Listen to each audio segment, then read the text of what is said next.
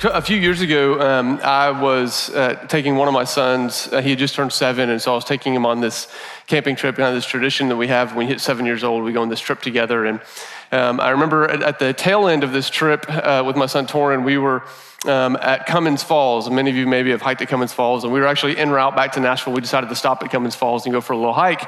And so we get there and we park, and we're getting all of our stuff together, packed a little lunch, packed some water or whatever, and sat on the back of my truck and said, hey, let's run to the restroom, and then we'll come back to the truck and get our stuff. So we run to the restroom, and we come back to get our stuff, and I'm like, the doors are locked. Let me get my keys out of my pocket. And I'm like, where are my keys? My keys aren't in my pocket. Where are my keys? Start freaking out. And I look inside, and right there on the driver's seat are my keys locked in the truck before we even got to begin our hike. And all of our stuff is in the truck. And I'm like, oh man, what are we going to do? So I have my phone, fortunately.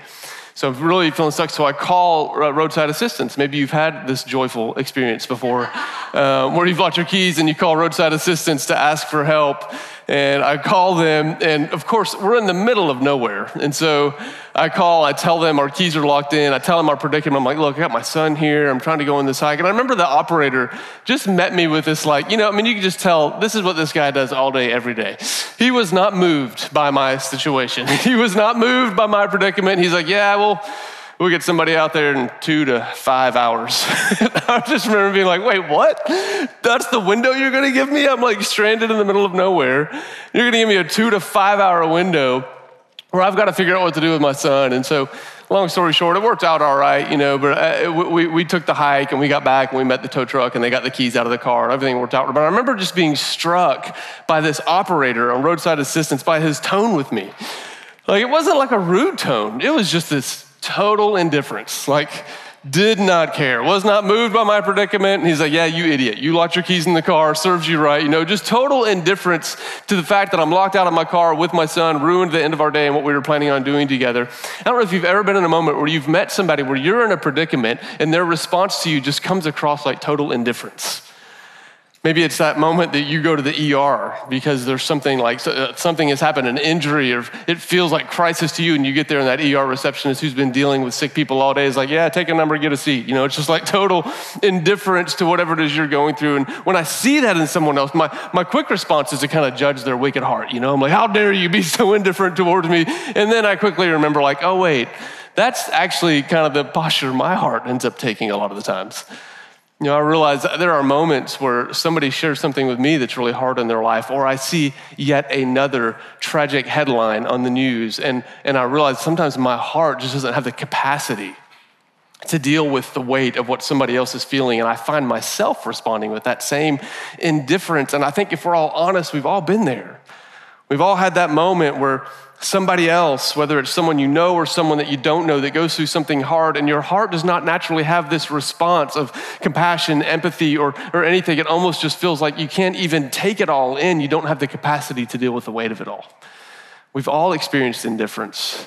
And I think sometimes because we've seen indifference in others, and sometimes because we've felt the indifference in ourselves, that oftentimes when hard things come at us in life, we can be tempted to sometimes project that same posture of indifference onto Jesus himself. And we go, man, there's hard things going on, and I'm going, Jesus, do you care?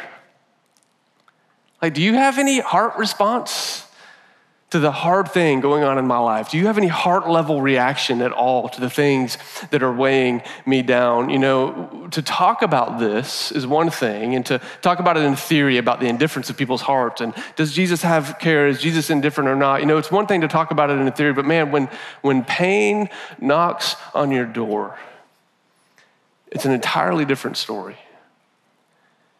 Beloved, we have been just in a pretty crazy season as a church family. Over the last couple of months, it has just felt like tragedy has hit our family in rapid succession. We walked through and are still walking through just the loss of a child. We have a father of 4, husband goes through a traumatic brain injury, and we're just watching as it seems like his story is just touch and go. This last week, another family that many of us are close to lost their 9-year-old son. And it's like these moments where pain and loss and sorrow. It's like they just relentlessly keep hitting. And the question we all have to wrestle with is, what does Jesus feel about this? Is he indifferent? Does he care? And we're wrestling through our own hearts, and we're all just trying to make sense of pain. And we have been in this series where we're trying to get a closer look of, man, who is Jesus? What is he like? What is his character like? What is his personality like? What does he feel in the depth of his being? And today we're going to look at a story that I think reveals the fierceness, the ferocity of Jesus, as well as his tenderness, his fierceness and his tenderness when it comes to our pain and when it comes to the suffering that's in the world. So we're going to be in John 11. I want to set the stage a little bit before we jump in verse 1 of John 11. I want you to see what's kind of happening in this story. And in John chapter 10, Jesus has been in Jerusalem.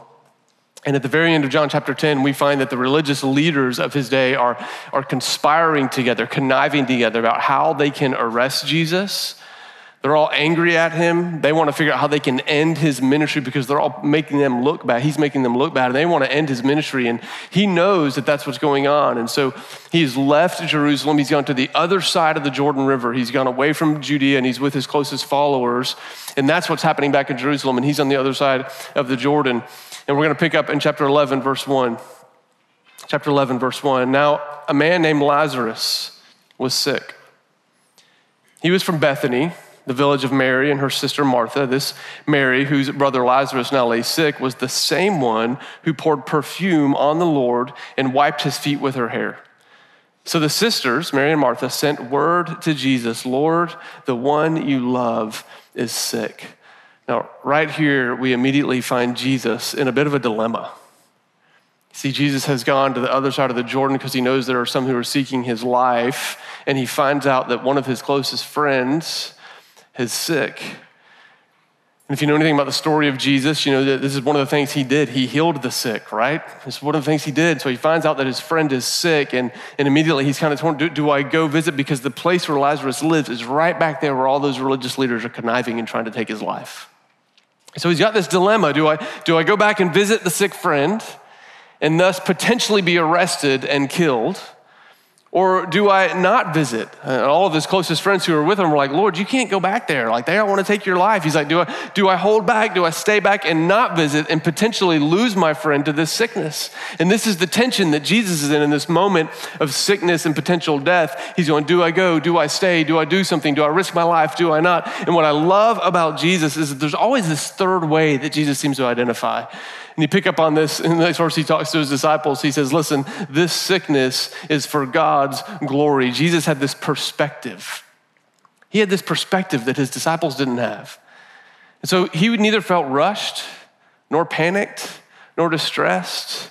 He kind of just said, hey, no, this sickness will not end in death. It is for God's glory that Lazarus has gotten sick. And yet if you keep reading the story, he says that. And you get to verses 11 through 14. We won't read it all the way through, but what you see is that Jesus, he decides to go. He's like, all right, we're going to go. We're going to go and see Lazarus. And his disciples are kind of like, wait, Jesus, they're going to kill you.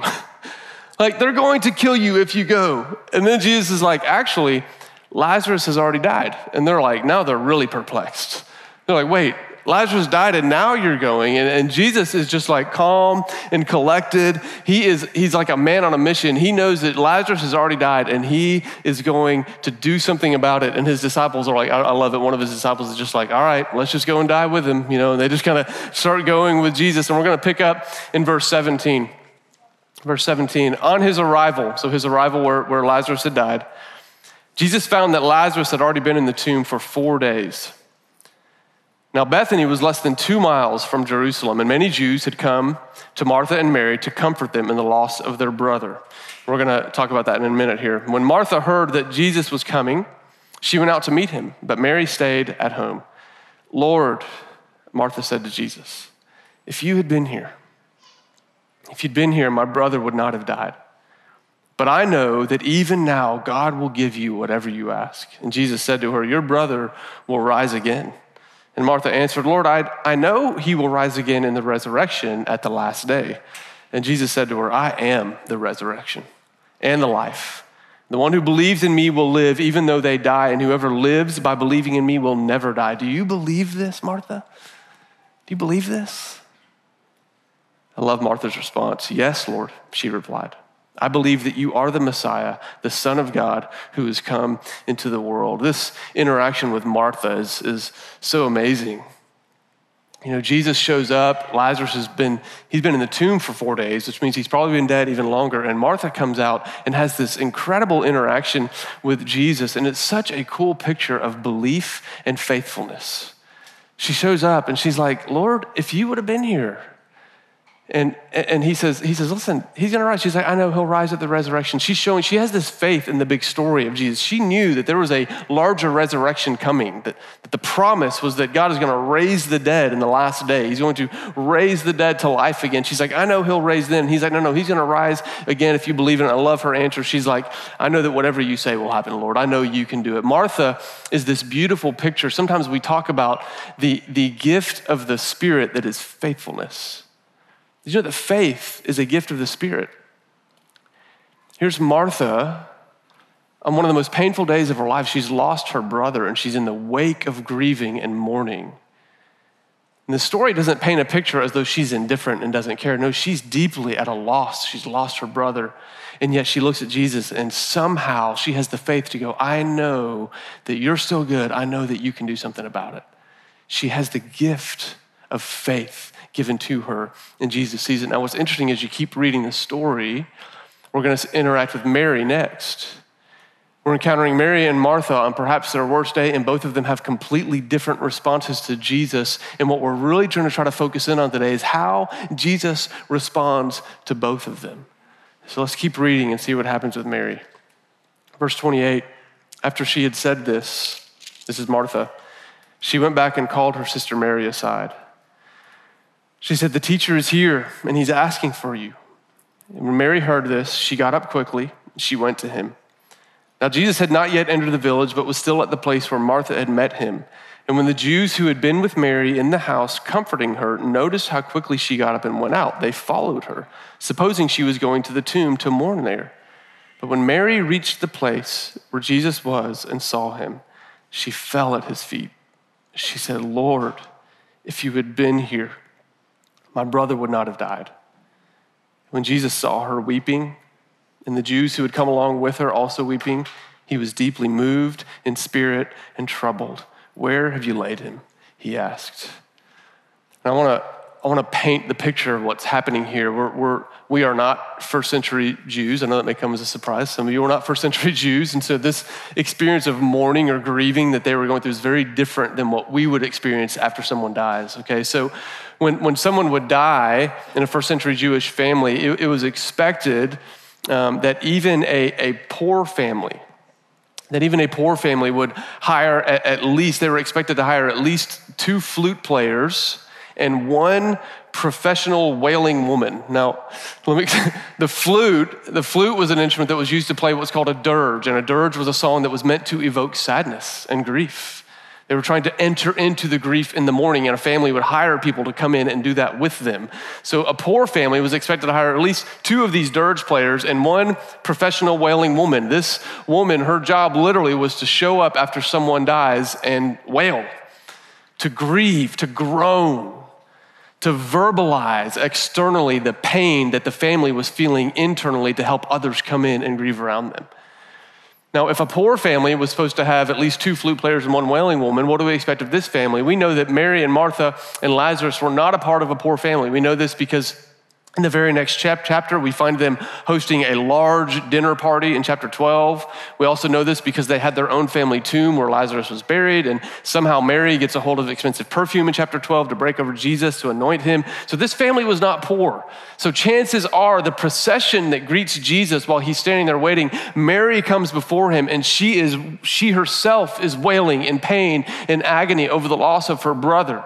And she is followed by flute players and musicians that are playing sad songs and a procession of people that are wailing out in agony. And I don't know if you've ever heard the sound of death. Have you ever heard it? Some of you have made the sound. I remember the first time I lost a close friend. I was a senior in high school, and I'll never forget the moment. I came home from school one day, and my dad grabbed me as I came into the house, and he said, Aaron, I need to tell you something. See, I had this friend who was an exceptional young man, and he also was about to graduate from high school, and he was an incredible running back. He had been given a full ride to a Division I college to play as a starting running back on their team. And my dad tells me, he says, Aaron, this weekend, Marcus and his mom were on their way home from orientation at college, and a drunk driver swerved into their lane and hit them head on, and both of them were killed instantly. And I remember my dad told me that. And my first response was like, Dad, that's not a funny joke. And my dad, he said, Aaron, I would never joke with you about that. And I just remember this ache in me. It was like my friend, I didn't even know it was this ache. It just came up and it came out. And I just began weeping. And my dad just held me. The sound of grief over death. Many of you have felt it. Some of you have heard it. This is what Jesus saw. Jesus, fully human, standing there seeing his friend coming with the sound of death and a throng of people raising the sound of death behind her. And what the Bible says, it says that Jesus, he was deeply moved in spirit and troubled. What does God in the flesh feel when he is faced with death and pain and suffering? It says he was deeply moved. Now, this translation is really interesting, and we're gonna dive in a little bit, on what this actually means. What does it mean, deeply moved in spirit? Some of you might have a different translation. I'm reading from the NIV. Some of you, if you have ESV or NASB, you'll notice that there's a footnote there, and it says in your footnote, it actually says he was angered. Some of you may have the word indignant in your Bible. That Jesus was indignant. He's met by this throng of people wailing, and Mary, his friend, says, Lord, if you would have been here, if you would have been here. Have you ever noticed that sometimes your pain can feel like proof of God's absence? So here Jesus is greeted by all this wailing, all this pain, his friend going, why weren't you here? And Jesus, it says, is moved with anger in his spirit. It's such an interesting response. This word, the Greek word there that is moved in spirit, whenever it's used outside of the Bible, it is used to refer to the snorting of horses. And if it's used about humans, it is almost always used to describe an indignant attitude or angry or a deep anger. One Bible translator says it this way. If they translate this verse, they say that Jesus was outraged in spirit. What was he angry about? See, Jesus, the one through whom all things were made and created, the one through whom God created all that is beautiful, he's looking out and he's seeing the agony that is resting upon those that he's loved. And you've got to imagine that immediately on his spirit begins flashing all the weight of sin and brokenness and death and suffering and pain that has been weighing on those that he loves ever since sin first entered the world. And Jesus is just moved. He is indignant. He's indignant towards the source of pain. He's indignant towards death itself. He's indignant towards that which hurts those that he loves, and is like a horse that is snorting. Jesus in his heart is lit on fire in his bones, and it totally changes the way you hear the next phrase. Jesus says, where have you laid him? It's not like where have you laid him? Jesus is, where have you laid him? He's like a man on a mission with fire in his bones, ready to do something about that which is hurting his friends. This is the picture we are given of Jesus when he is faced with pain and suffering. He is filled with indignation and wrath and anger towards that which is hurting his loved ones. I love, if you keep reading, this man on a mission with fire in his bones, his indignation immediately begins to shift. Keep reading. Come and see, Lord, they replied. Verse 35, and Jesus wept.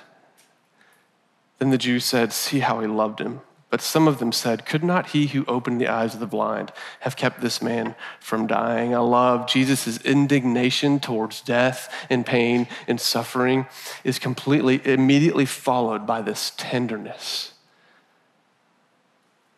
His wrath against death and suffering gets subdued into tears of compassion and grief.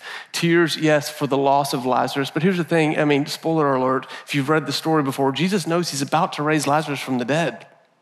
So yes, he's filled with grief for the death of Lazarus, but really what Jesus, these tears that he weeps, he's weeping tears because he has grief for the pain of his friends. He sees their suffering.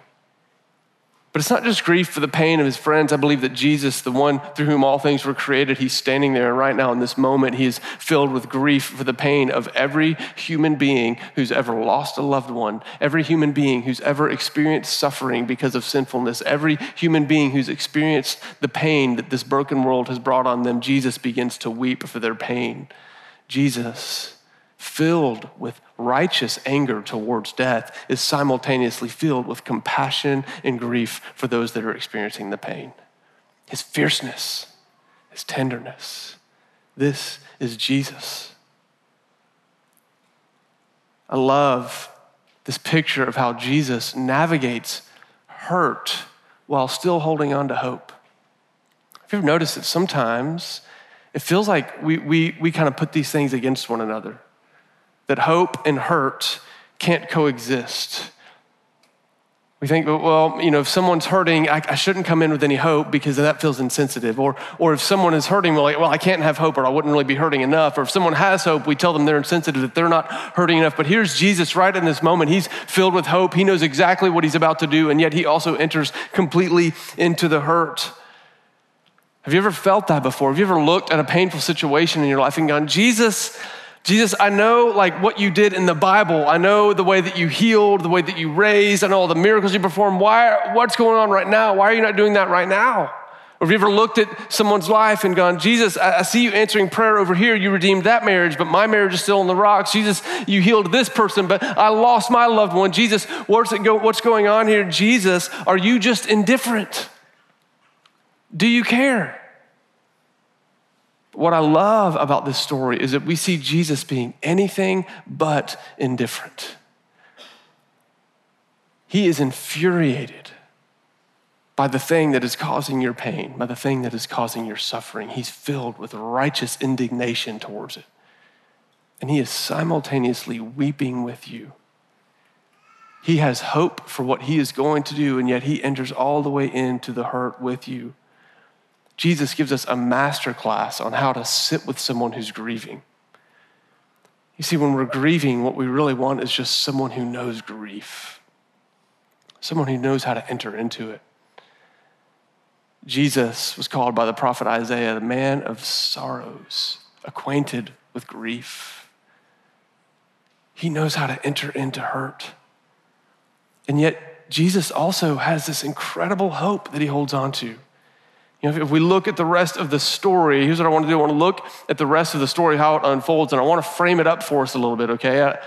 Because there's a certain tendency we might have to read this through a certain light, but we're going to read the rest of the story. And what I want us to see is I believe this story, the way that Jesus holds hurt and hope simultaneously, he provides us a paradigm for how to understand the moment of human history that we find ourselves in. The way Jesus is going to navigate this situation with hurt and with hope gives us a paradigm to understand how to navigate the moment in history we find ourselves in. Let's keep reading.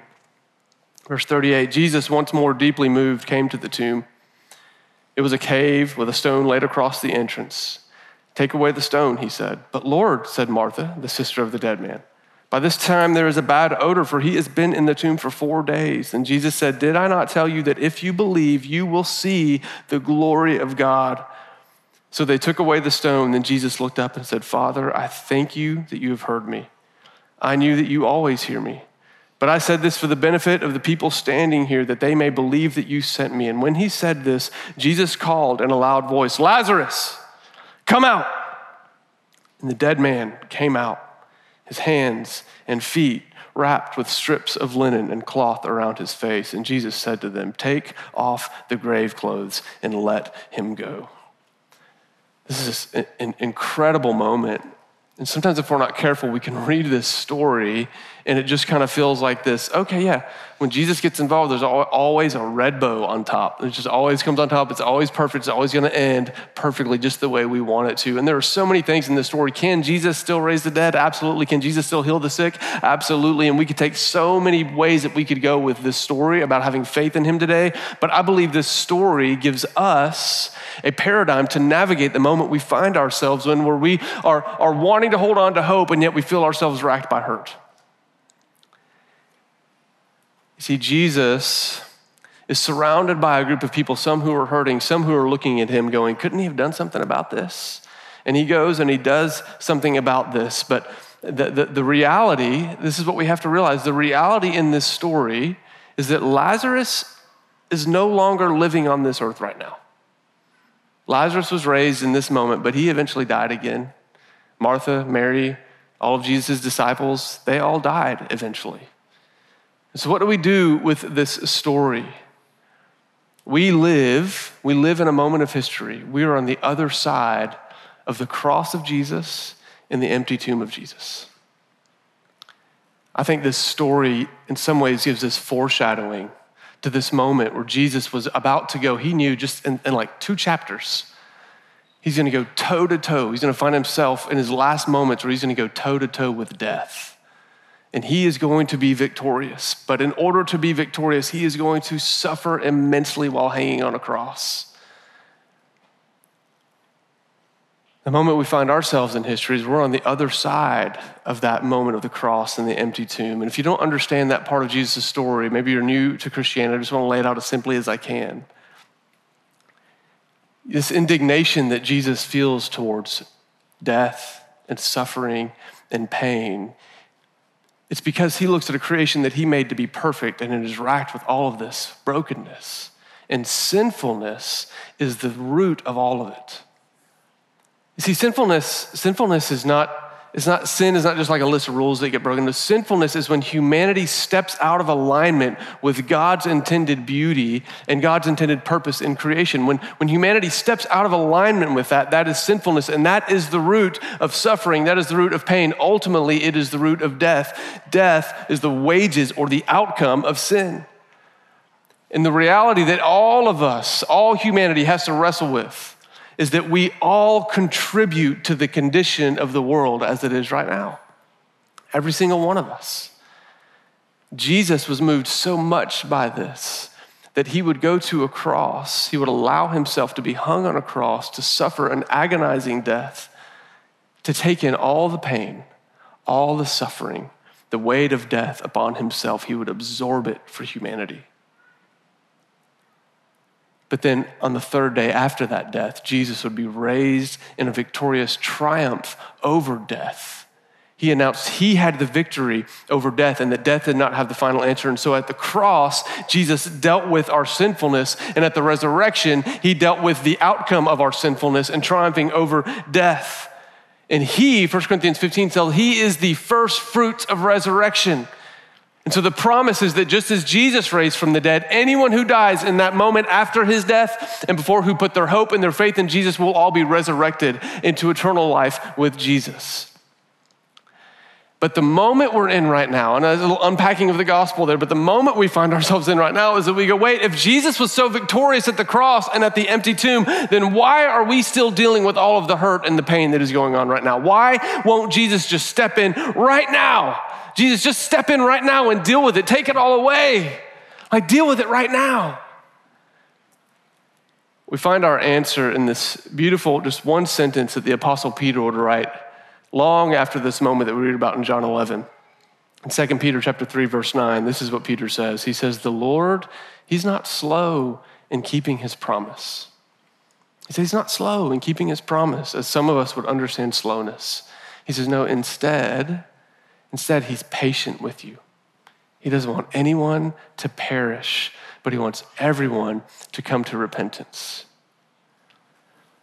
Beloved, this story, so often we find ourselves in verse 37 going, Jesus, why aren't you doing something right now? But we've got to understand the fierceness of Jesus' heart towards all that causes pain, suffering, and death, as well as his tenderness for those that he loves that are experiencing it. Because the reality is, all of us, our sinfulness contribute to the pain, the suffering, the death, the hardship that we see in this world. And right now, we are in this moment in history where Jesus still experiences that same indignation in his heart towards our pain. And he's holding it back. This is what the scriptures teach. He's holding it back. He's storing it up for a moment, for a day when he will return. And all of that indignation will be released on all that causes pain, suffering, and death. It will be unleashed on them. This is what the Bible teaches. This is this concept of the wrath of God that we're so uncomfortable with. This wrath is his anger and his indignation towards sin, sorrow, pain, and death. And one day he will unleash it all, but he holds it back right now. Why? Because he's patient. He doesn't want anyone to perish. Beloved, hear me clearly on this.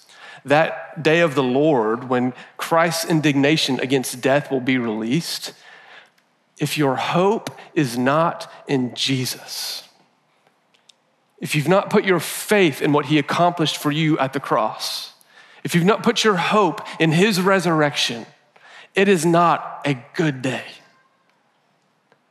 But for those who are in Christ, for those who've put their hope in Jesus, for those who put their faith in what he accomplished at their cross and the faith in the resurrection and the hope that they have, then that moment is the most glorious moment where he will raise us all to resurrection, to eternal human flourishing with him as king. This is the gospel of Jesus. And it gives us context to go, man, when I'm experiencing hurt, do I still have hope? And is it okay for me to feel both? Absolutely, because right now Jesus holds out hope for that great and glorious day where he will put an end to all of it. He will raise us all to eternal life, and he will do away with hurt finally, forever, and we will live in eternity with human flourishing and immortality with our eyes on King Jesus. That day is coming, and we can be filled with hope for that day, even in the midst of hurting. We can enter into grief. We can enter into sorrow. We can embrace hurt. We can shed tears. We can do all of those things, all while keeping our eyes locked on the King of Kings, the one who has promised to come back and do something about it finally in the end. How does Jesus' heart feel towards your pain, your sorrow? How does he feel about death? Oh, it angers him. How does he feel about you when you're in the middle of it? He's filled with tenderness. He's filled with compassion.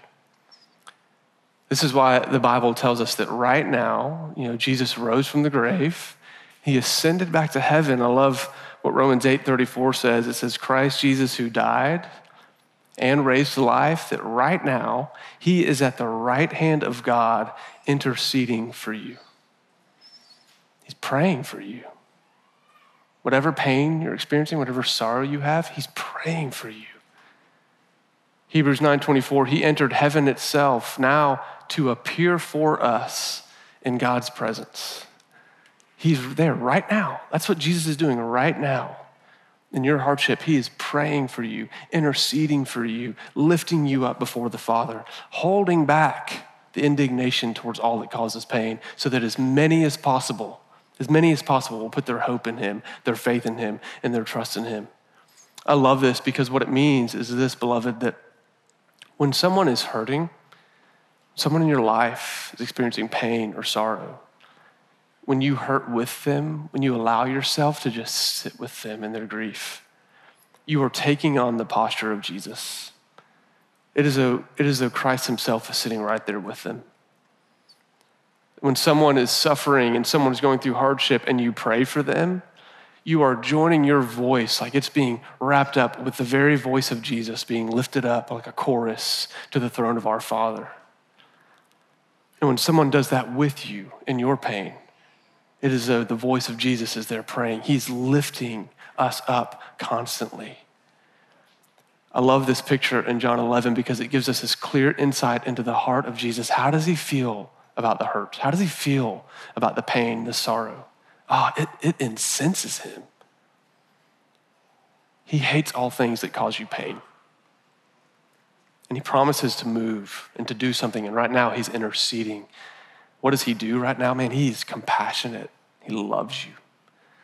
So this morning, I don't know what's going on in all of your hearts. I don't know what you're experiencing in your life right now, the places of pain, the places of sorrow. Some of you are like in a great place this morning. And I want you to hear this. If you're in a great place this morning, that's great. That is awesome. Some of you have experienced hardship and suffering, and you're moved with faith. And I want to encourage you, don't feel like sometimes we go, hey, how dare you have faith in the moment of something that's hard? It's like, no, like we need you to have faith. Look at Martha. Have faith. No matter where you are this morning, we can all gather around the body and the blood of Jesus, and we can be reminded that he is right here with us in it. He's interceding for us in the moment, and he has promised and vowed that he's going to do something about it. We can have hope beyond hope. And so this morning, we're going to come to the table of grace. You're going to get the bread, which is the body of Jesus. You get the cup, which is his blood, is reminding us of the cross, reminding us of the resurrection. And what I want to encourage you with the people that are around you, the people that you came with, just take a minute and just pray for one another. If there's a place of hardship in your life, let someone else pray for you. Let them intercede for you. If someone in your group that you're praying with, someone that you're with is going through something hard, just pray for them. Enter into the hurt with them all the way. Some of you may be in a place this morning where you need someone to really stand beside you, to prop you up in prayer. We'll have men and women at the Respond banner over here. We would love to pray with you, to pray for you. But we want to just move into being a church that takes the posture of Jesus, that we hold on to hope, we enter into hurt, and we pray for it, and we minister to one another in the middle of whatever it is that life is bringing at us this morning. So I'm just going to pray for us. And then I'm going to release you. You can go get the elements for communion. They're on the bar on either side of the room. There's some at the back. There's some here at the front. Go grab communion, come back, have a seat. If you need to pray with somebody, there'll be someone at the Respond banner that would love to pray with you. Let's pray.